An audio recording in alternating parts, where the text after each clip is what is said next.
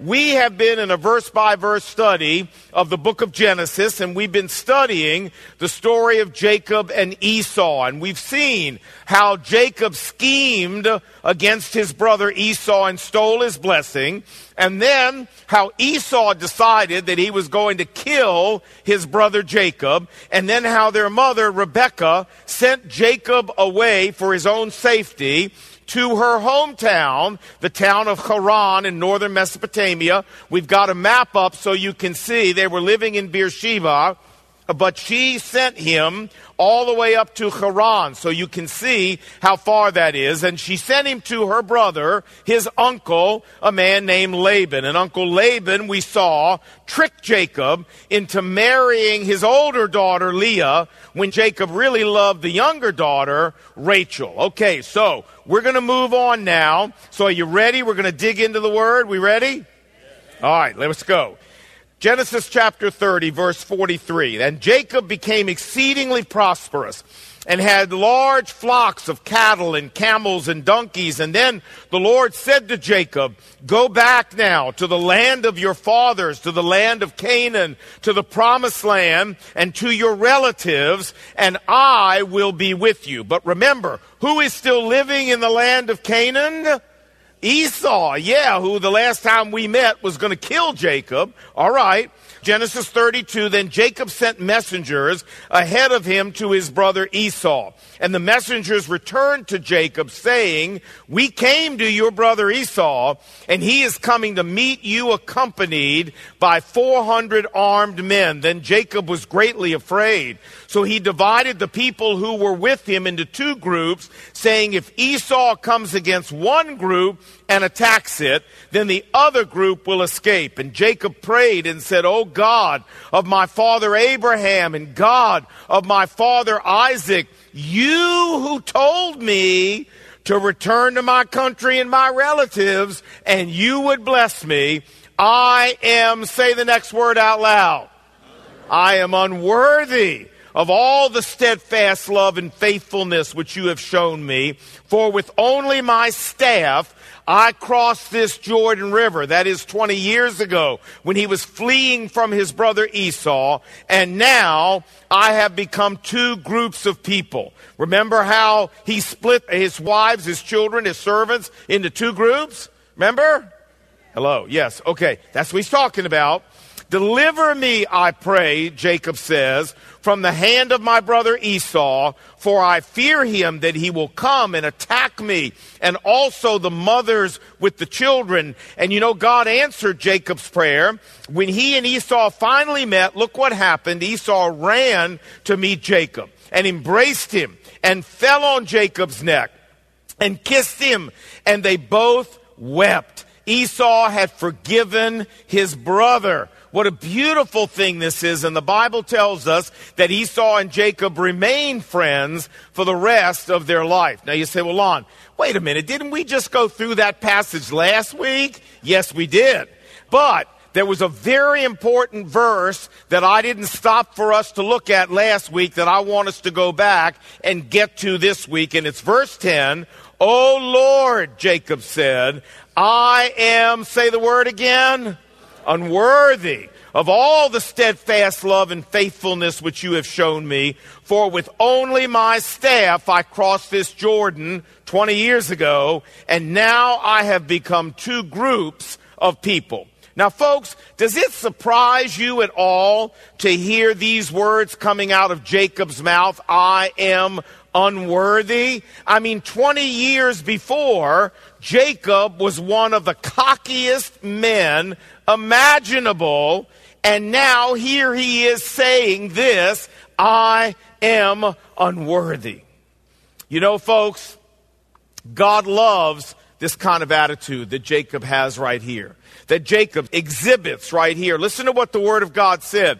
Jesus said, Luke chapter 18, "For everyone who exalts himself, God will humble, but he who humbles himself, God will exalt." The Bible says, James 4, "Humble yourself in the presence of the Lord, and he will exalt you." The Bible says, 1 Peter chapter 5, "Humble yourselves under the mighty hand of God, that he may exalt you in due season. If you want to know something that the living God of the universe loves, if you want to know something that will cause the heart of the living God of the universe to turn towards you with tenderness and with compassion, you come to him with this kind of humility. The kind of humility that is self-effacing. The kind of humility that is a give God all the glory kind of humility. The kind of humility where we stand in wonder and awe of all God has done for us, and we say, Lord,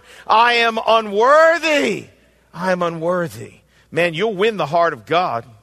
And you know, we see this same attitude in the life of the great man of God, King David. Very same attitude. In 2 Samuel 7, God made David some very special promises, a covenant that we call the Davidic covenant. And the most important part of the Davidic covenant was the promise of God that the Messiah, the Lord Jesus Christ, would be a direct descendant from King David, which indeed he was. But there was another part to this covenant. It's 2 Samuel chapter 7, verse 9. The Bible says, God says, I will cut off your enemies from before you, David, and I will make you a great name, like the names of the great men on earth, and I will give you rest from all your enemies. And in the next chapter, 2 Samuel chapter 8, we see God fulfill this promise. In that chapter, we learn that David conquered the Philistines,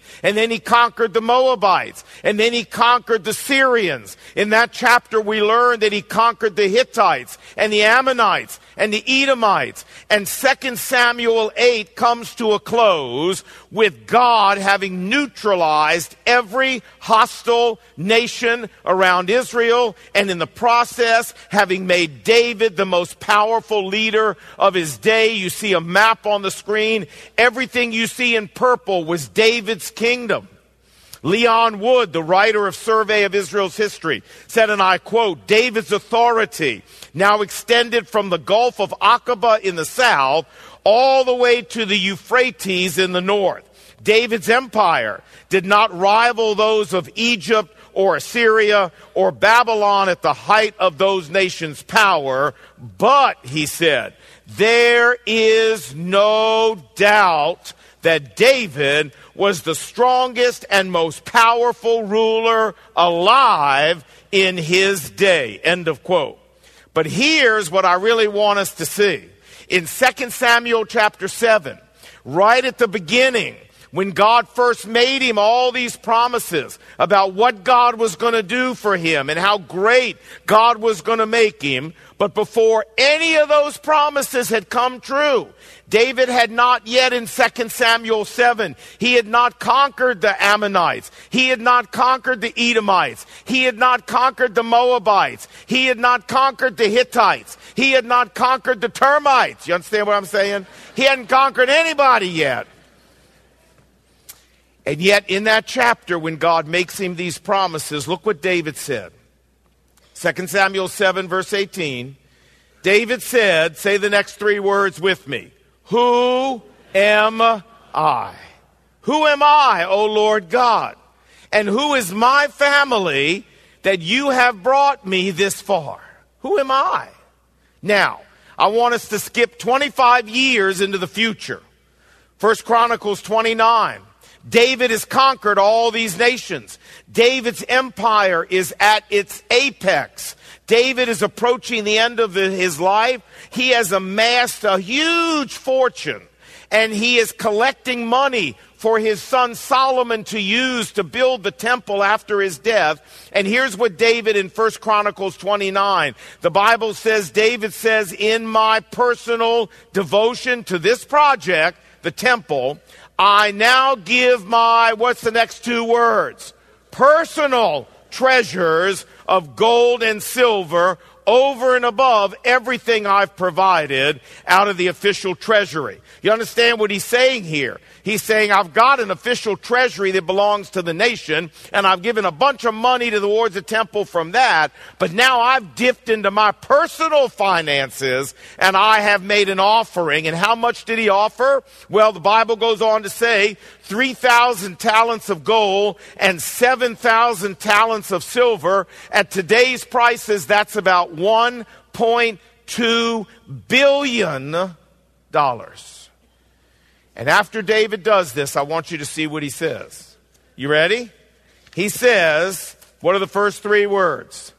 Who am I, Lord, that I should be able to give as generously as this? Now, here's the point. You see, I was wondering if there's a point. There's a point. Here's the point. The point is, it's one thing to say, Lord, who am I, when you're at the very beginning of your career, you're a rookie king, and you haven't done anything yet. It is a radically different thing to say, Lord, who am I that you should have blessed me like this, when you are at the end of your career, when you are the most powerful ruler in the ancient Near East, when you are a bigger-than-life figure in the world, when your personal fortune runs into the billions of dollars, to still be saying, Lord, who am I? Are y'all with me? Do you understand what I'm saying? Do you understand the words that are coming out of my mouth? Yeah, okay. All right. And yet this is exactly what David did. Look, friends, even at the zenith of his power, David was still as overwhelmed. David was still as awestruck about where God had taken him and what God had done for him as he was at the very beginning. He never lost the wonder of God's goodness to him. He never lost the awe of God's blessing on his life. Do we all see that? Okay. Now, okay, good. Thank you. Now, we want to stop our passage now because it's time for us to ask our most important question. And so y'all ready? All right, nice and loud. You ready? Here we go. 1, 2, 3. Yeah. You say, Lon, I appreciate everything you've said here, but I don't really see what any of this has to do with me. Oh, friend, it has so much to do with you. It has so much to do with me because it tells us where God's sweet spot is. It tells us where God's soft spot in his heart is. It tells us what kind of attitude the Lord is looking for from you, from me as his followers, the kind of attitude that he cherishes, the kind of attitude that he blesses, the kind of attitude where he releases his greatest grace. I believe with all my heart that a big part of why God did all the great things he did for Jacob and a big part of why he did all the great things that he did for David is because both of them never lost the awe. They never lost the wonder of God's undeserved mercy towards them. And what this means is that as followers of Christ, if we want to see God flood our lives with his greatest, richest blessing, like he did Jacob, like he did David, then we must be people, listen now, who strive never to lose the wonder of God's blessings to us, who strive never to lose the awe of everything that God has given us and not to take it for granted or see it as an entitlement or begin to act like we're due it. You say, well, how exactly, Lon, do we maintain that wonder? Well, I'll tell you what's really helped me, and I think it's the secret. It's to never forget where you came from. To never forget where God found you and me when he picked us up and brought us to Christ. Hey, and it's interesting, God even reminds David of that in 2 Samuel 7. Before he ever gave him any of the promises, he says this to him. He says, thus says the Lord of hosts to David, David, I took you from the pasture, from taking care of sheep, where the most intelligent thing anybody ever said to you all day was, bah, And I made you the king of Israel. David, don't forget where you came from. Don't forget where I found you. And friends, we can't forget either. God found us sinking in our sin. God found us drowning in our guilt and our shame. God found us on the way to hell for all of eternity with no one to pull us out of the quicksand that we were in. And Jesus said, Lord, prepare me a body and I'll go do it. And so he came to earth and died on the cross and rescued our soul from hell. And he rescued our life from the pit. And he turned our nothingness into somethingness. But here's the question. Why did he do it for you? Why? Why did he do it for me? You know, in 45 years, that's the question I can't get over. When I was 22 years old, man, I was so lost and so confused. I was just like a little boy who didn't have any idea where he was going or what was going on. I was totally out of control. I was one of the most profane people you have ever met. I had a dirty mouth because I had a dirty mind. I lied, I cheated, I stole, I had no conscience. I was a sociopath of the worst kind. I forced my girlfriend to have an abortion. I dealt dope to put myself through school. And yet,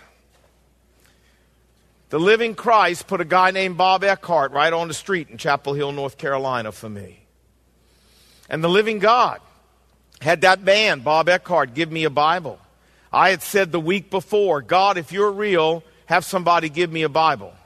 Now, I was a drug dealer. Drug dealers generally don't give Bibles away. Where am I going to get a Bible? And Bob Eckhart, that first day I met him, reached in the back of his truck and took out a brand new Bible, still in the cellophane, handed it to me. I about dropped dead on the spot. I still have that Bible, by the way. And God, for me, healed my dog. My dog had the mange, and I said, God, if you're real, I want to give my life to you, but I got to know you're real. If you're real, heal my dog. You say, well, Lon, my theology doesn't allow for God to heal dogs. Well, I'm sorry. I don't know what to tell you about your theology. I'm just telling you, God healed my dog. That's all I know. But the question is why? Why would God do that for me? Why would God go to all that trouble for me? I wouldn't have gone to that trouble for me. Why did he do it? Folks, to this day, I don't have an answer to that question. But I'll tell you what, every time I think about it, every time I go back to the cross, every time I remember what I was when Jesus picked me up, man, I'll tell you, there's not a thing in the world for me to be arrogant about. There's not a thing in the world for me to boast about. Everything that's happened in my life has been Jesus, and I stand in awe of it, and I say, Lord, who am I? Who am I, Lord, that you would do all that you've done for me? I'm unworthy. I have no problem admitting that. You know that, Lord. I'm amazed. And folks, when you go back to where you were when Jesus picked you up, you ought to be able to look also and say, Lord, why would you do this for me? And everything you've done since. Lord, who am I? Who am I that you would shower this kind of love on me, Lord? Folks, if we never lose the wonder of the cross, we will never lose the wonder of all of God's undeserved mercy to us. You understand? If we never lose the wonder of the cross in our life, we will never lose that awe that we have about all God's other mercies in our life. So you say, well, Lon, what's been your point today? What are you trying to get done today? Oh, what I'm trying to get done today as your pastor, as someone who loves you guys deeply, what I'm trying to get done today is to convince you and me to stay humble before the Lord by keeping our eyes on the cross, by remembering where God found us, by remembering what we were when we came to Christ. I'm trying to get us to the place where we have the attitude before the Lord that Jacob had. Lord, I am unworthy of all your steadfast love and faithfulness. I'm trying to get us to the place where we have the attitude that David had when he said, Lord, who am I that you've done this much for me? Because if we can get there, that's when we unlock God's greatest willingness and ability to keep showering us with his richest graces. Let me close by saying, remember the formula, the equation Jesus gave us. We looked at it earlier. Luke 18. It says, everyone who exalts himself, God will humble. Here's the other side of the equation. But he who humbles himself, God will exalt. My goal today, as your pastor, is to urge and beg you and myself that we all get on the right side of this equation.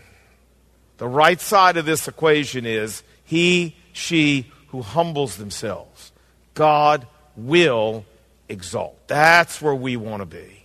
We don't want to be on the other side. May God help us with our eyes full of the cross to get on the right side. Let's pray together. And let me give you a moment right now for you to talk to God and say, Lord, one question, that's all I'm going to suggest you ask him. Lord, have I gotten too big for my britches? Show me, Lord. Have I lost the wonder of your undeserved grace? Am I arrogant? Am I treating the things you do for me as entitlements? Am I taking them for granted? Lord, am I too big for my britches? And then as he answers that question, let's humble ourselves before him.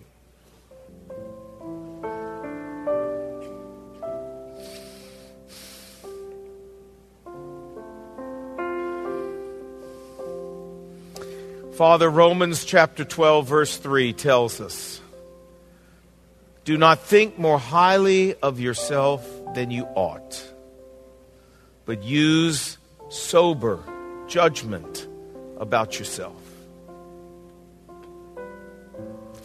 Oh God, how we need to do that. In a world that cherishes arrogance, we have a God who cherishes humility. Dear Jesus, help us be people of the book, people of God, not people of this world. And Lord, forgive us for believing our own PR. Forgive us, God, for taking you for granted. Lord, help us remember where we were and to see everything as undeserved mercy to us. And as you told Adam, from dust you came and to dust you're going to return. Lord, remind us it's pretty hard to get arrogant about being dust. So bring us low before you where we belong, that you might exalt us in due season. And we pray these things in Jesus' name. And God's people said, amen.